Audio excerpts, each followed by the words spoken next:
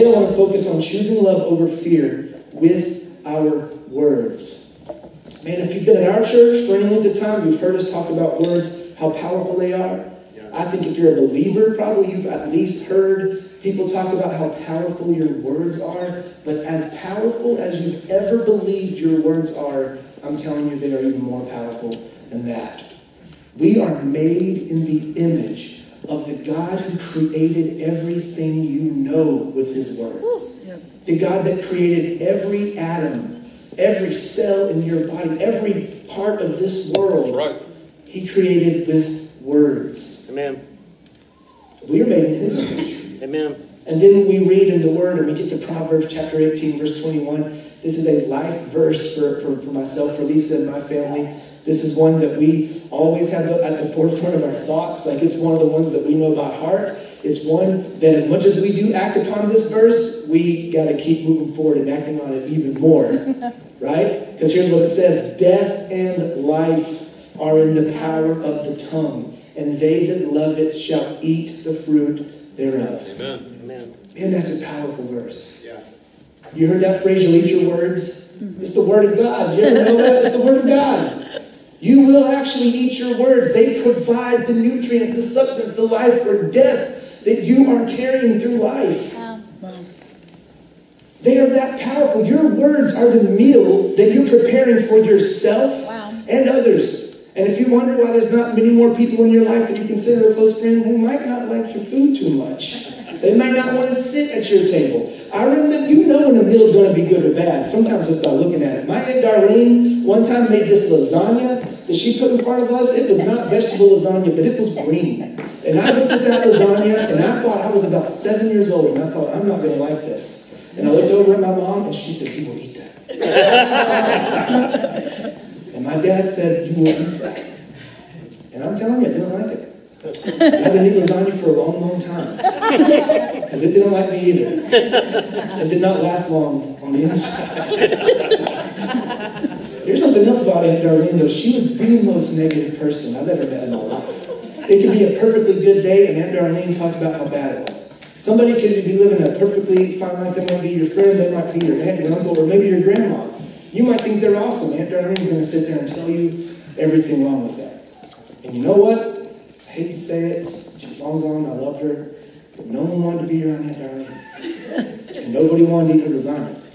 The food she prepared was not good, and she was a very negative person. But you not only get nutrients or the opposite from the words you're eating, just like food, so do other people. You are serving those words to whoever is around you to hear them. John 15:26 out of the Passion Translation says this, I will send you the divine encourager. Talking about the Holy Spirit, Jesus is saying this. I'll send you the divine encourager from the very presence of my Father. He will come to you, the Spirit of truth, emanating from the Father, and he will speak to you about me. Amen. If you're a believer, you have the Holy Spirit on the inside of you, which means you have a choice. Not only do you have a choice to speak positive or negative words, you have a choice to partner with the Holy Spirit inside of you and speak words of encouragement straight from the throne of God to yourself and all those around you. Or, even though you're a believer, you still have a choice to partner with the enemy and what he's speaking over people too. Right. And just like you can partner and speak encouragement, you can partner and speak discouragement. The definition of discouragement is an eye-opener. To deprive someone of courage or confidence. When you're partnering with words of discouragement over people, you are depriving them of confidence. You are depriving that person of the very confidence and courage that if they're a believer, they have in the Holy Spirit. But you, it's like that phrase, sucking the life out of them. It's like you are just taking the courage right out of somebody. Whereas encouraging somebody is you're literally installing courage into that person. And it's your choice. You can be a courage thief, or you can be a courage giver. The Holy Spirit inside of you is a courage giver. He's the courage bringer. He is the divine encourager. And he's on the inside of you. And your words are either partnering with him or partnering with the enemy or the world, and neither one of those are a good choice. Amen. Preach. You will eat the fruit of your words. Here's the thing about fruit is there is an immediate kind of response to words, but something else about words is you will eat the fruit of them, which means what they produce, which means they're also a seed. Right. Words are also a seed. Right. There's an immediate response. I mean, you can immediately encourage somebody, you can immediately discourage somebody, but those words are even more powerful than just that immediate response. They're planted like a seed, and then they bear fruit. They produce a whole tree. They produce a whole harvest on the inside of yourself and somebody else.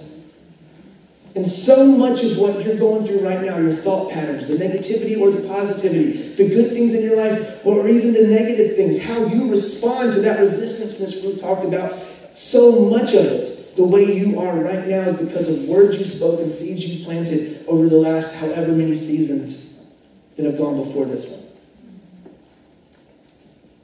But the good news is you have a choice right now to make some changes and make some new choices. And you can start right now planting some new seeds. And you can start right now with some good choices. This is like changing your diet, right? You got to take the contents of your fridge out and your cabinet out. You got to throw it away. You got to put new stuff in the cabinets, new food in the fridge. And then you have to make a choice by choice, moment by moment choice of what you're putting into your body. Because that food that you're eating is either bringing life or it's bringing death. Amen. And you might start a diet yesterday or today. That's good. It doesn't mean you're all of a sudden healthy today, right? It takes some time. It goes in and it takes some time. But this can be the start. This can be the start of a new season. A season of health, physically, spiritually, emotionally, that starts with your words, your language. Right. And James reiterates this in James chapter 3. Here's what he says. He's not comparing words to food, but he compares it to how it directs your life. Indeed, we all make many mistakes, for if we could control our tongues, we would be perfect and could also control ourselves in every other way. We could just stop right there. If we could control our tongue, we could control ourselves in every other way. We can make a large horse go wherever we want by means of a small bit in its mouth. And a small rudder makes a huge ship turn wherever the pilot chooses to go, even though the winds are strong. So when there's resistance, that tongue is still what's guiding you through that. In the same way, the tongue is a small thing that makes grand speeches. But a tiny spark can set a great forest on fire. And among all the parts of the body, the tongue is a flame of fire. It is a whole world of wickedness, corrupting your entire body. It can set your whole life on fire, for it is set on fire by hell itself. People can tame all kinds of animals, birds, reptiles, fish, but no one can tame the tongue. It is restless and evil, full of deadly poison. So what hope do I even have? No one can tame the tongue. You are not alone. You got the Holy Spirit on the inside of you. Amen. You are more than human. Yeah. Amen. Come on. Sometimes it praises our Lord and Father. Sometimes it curses those who have been made in the image of God. And so blessing and cursing come pouring out of the same mouth. Surely, my brothers and sisters, this is not right. Does a spring of water bubble out with both fresh water and bitter water? Does a fig tree produce olives or a grapevine produce figs? No, and you can't draw fresh water from a salty spring. In other words, you can't go around speaking all this negativity, telling people they're worthless, calling people names, just speaking out doubt and unbelief and expect to get any other harvest. Wow. Come on. That's good, you Pastor just can't. Why do I deal with doubt so much? Might be a question you have. Maybe that's what you're speaking. Wow. Maybe your words are speaking doubt. You're not going to get a harvest of faith when your words are planting seeds of doubt. Amen. Why is it like I can only see the negative things? Maybe you're just speaking out negative things. That's right. Change the seeds that are coming out of your mouth in the form of words. Change the food, the meal that you are eating.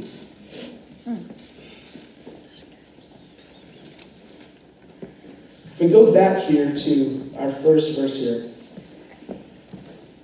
which was Proverbs 18:21, death and life are in the power of the tongue.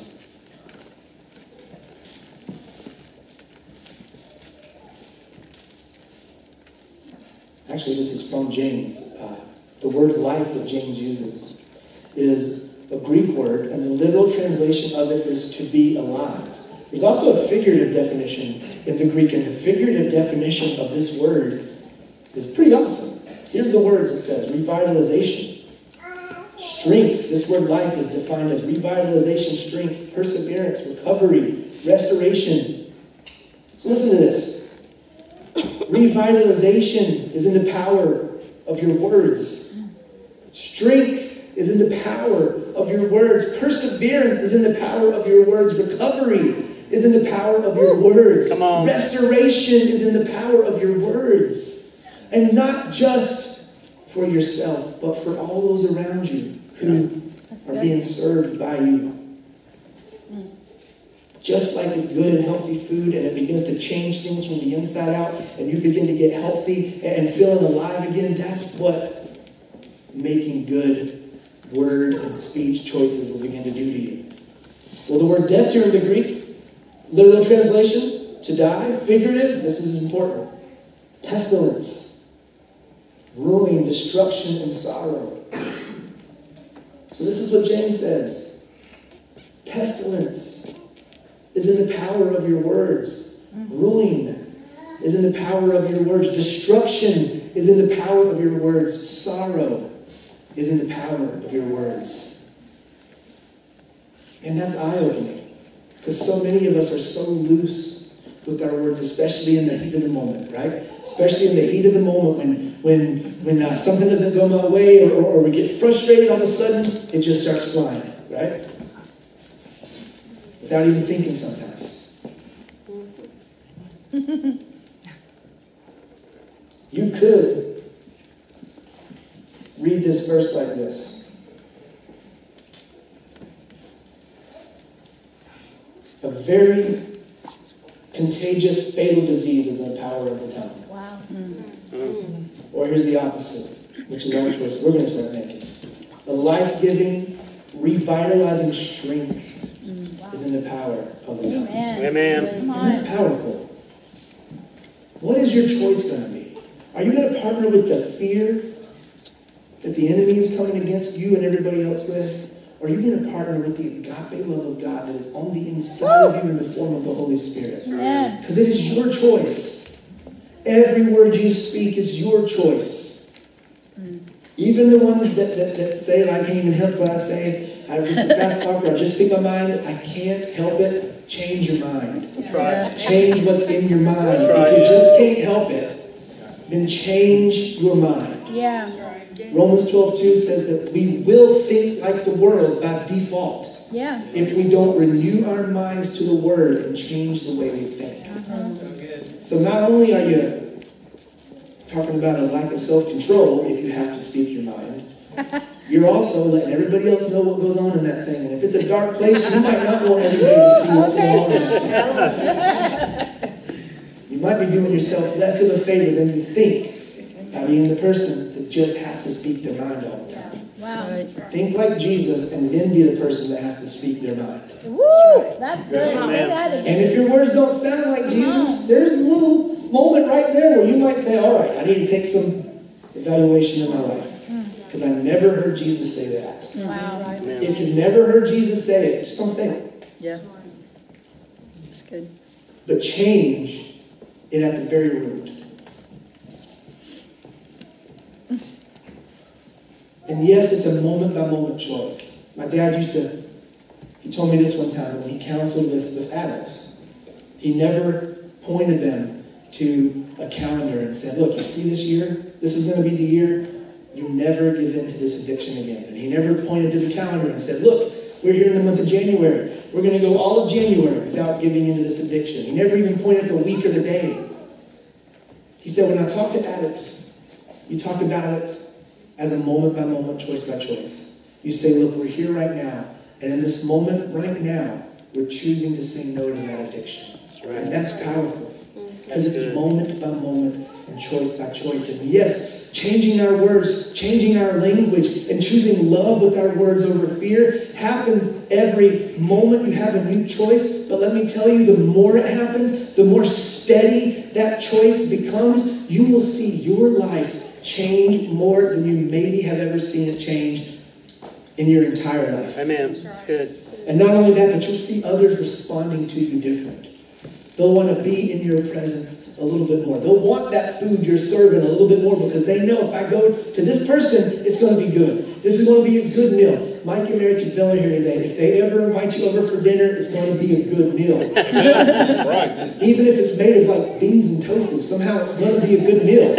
I would never eat beans and tofu unless Mike and Mary are cooking it. Because I know it's going to be a good meal if it's at Mike and Mary's house. Right. You can be the kind of person where people say, listen, I don't know exactly what I'm going to get out of this conversation, but I know that it's going to encourage me because every time I leave this person's presence, I feel like I could go and walk or run a mile or climb the highest mountain or whatever.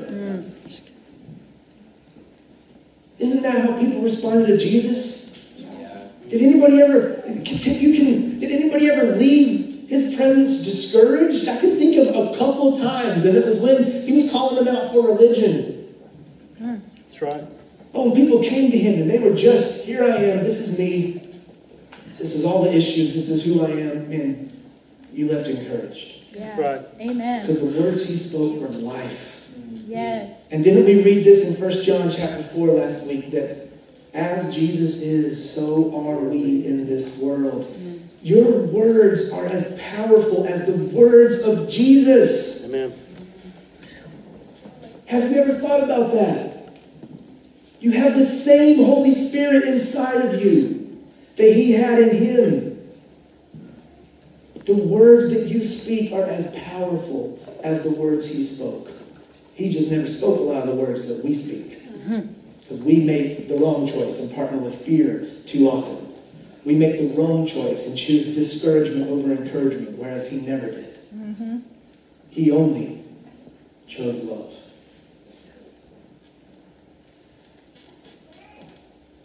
You will eat the fruit of your words, and others around you will as well. It is up to you what you're serving. It is up to you. And start somewhere. Start in this moment. When you leave here, as soon as we close, you're going to talk to somebody on the way out, even if it's just the person you walked in with. Make a good choice with those words. Choose love over fear. When you're running late for something, sometimes choosing love over fear for me just looks like not saying, we're late again, because I know the kind of tension that brings, and I'm choosing fear, whatever it is.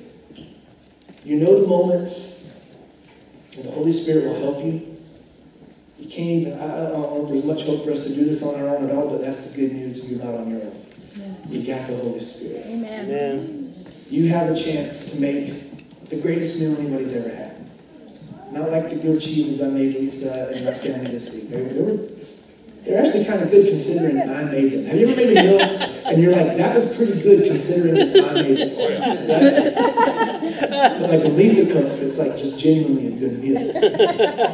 They were pretty good. It's hard to mess up the grilled cheese. You just put a lot of butter on it and cheese and bread and I mean, it's cheese and bread and butter. Not a good choice though. Not a good choice. If you're comparing words to food, that's one of the ones that you should stay away from probably. But I want you to have that image as you leave here today. Words aren't just words. We don't see them because they're invisible, right? But there's so much more to this world than what we see. Do we not believe in the spiritual world? Do we not believe that there's angels, that there's demons? Do we not believe that there's a God in heaven, even though maybe we've never seen him with our physical eyes? Do we not believe in the Savior that came, lived, died for us, rose again on the third day? We've never seen that with our own eyes, but we believe it. We do believe in that world. Sometimes we don't have that picture of our words being just as real. But they are. They are, they are, they are. And we eat the fruit of them every moment of every day. And others around us do as well. And I'm telling you, if they don't like it, they're going to stop coming around. However, you have the Holy Spirit on the inside of you. And when you partner with him and his words, it's not only best for you, it's going to be so much breakthrough for all those around you. Paul reminded me this morning, all of us in prayer, of a message or a word he had a couple years ago. We think about Paul and Silas so often, and they come up in so many messages about that moment when they were in prison, and they began to worship and praise, and their chains fell off. A couple years ago, Paul pointed out that everybody else's chains fell off too. Everybody else in that prison, the other guilty prisoners, all of them had their chains loosed because of the praise coming from the lips of Paul and Silas. Amen. Not only will you find freedom in choosing love with your words, everybody around you will experience that freedom by that choice you're making to choose love over fear, to choose encouragement over discouragement. The picture that we get in Revelation of a double-edged sword coming out of the mouth of Jesus is a picture of a word being spoken twice. This is getting back into the Greek, but the word double-edged is another translation of it is two-tongued. This kind of tongue. And it has this picture of a word spoken from before time began. The word existed before time even began. And then as we, as believers, partner with that word and then we speak it, it's a double-edged, two-tongued sword, and there's so much power in it. But you can also give the voice of the enemy that two-tongued power, that double-edged power, if you're partnering with his words. How do I know if it's his words? He comes to steal, kill, and destroy. That's right. It's the discouragement side. It's the fear side. Our words are so important. And we can change our own life by making better choices with them. And we can change the lives of others. Amen. Amen. Amen. And I want my kids, when they leave the house, to want to come home as often as possible. Amen. I kind of want them just to live there forever, right? Like we'll just build onto the house. They can have their own wing with their spouses, right? We'll do it that way. I want my kids to want to be in my presence. That's right. Yeah. I want my kids to look back at their childhood and remember how encouraging that Lisa and I were to them. I want them to want to come back. I want my friends to want to be in my presence. I want people to leave our house and feel more hopeful than maybe they have in a long time. I want them to leave this place and feel more hopeful than ever. I want the people at Gastonia Street Mission, all on those Monday nights we go down there, to feel more hope when Freedom Church Gastonia shows up. Amen. Than any other time. I want Ridgeview Community Charter to be filled wall to wall with hope because Freedom Church was there on Friday. That's right. Amen. I want Gastonia to be the most hopeful city on the map because Freedom Church Gastonia exists on that map. And it starts with every one of us individually. It starts with our words. Right. What are you speaking over yourself? What are you speaking over the place you work? What are you speaking over your boss? Your fellow brothers and sisters who are employed at the same place as you? What are you speaking over your family? What are you speaking over your city? What do you speak? I get really defensive about the city. When I hear somebody say something about Gastonia, I don't care if they're a stranger. I'm like, no, you're wrong. Gastonia is awesome. Right. Amen. Right. What are you speaking?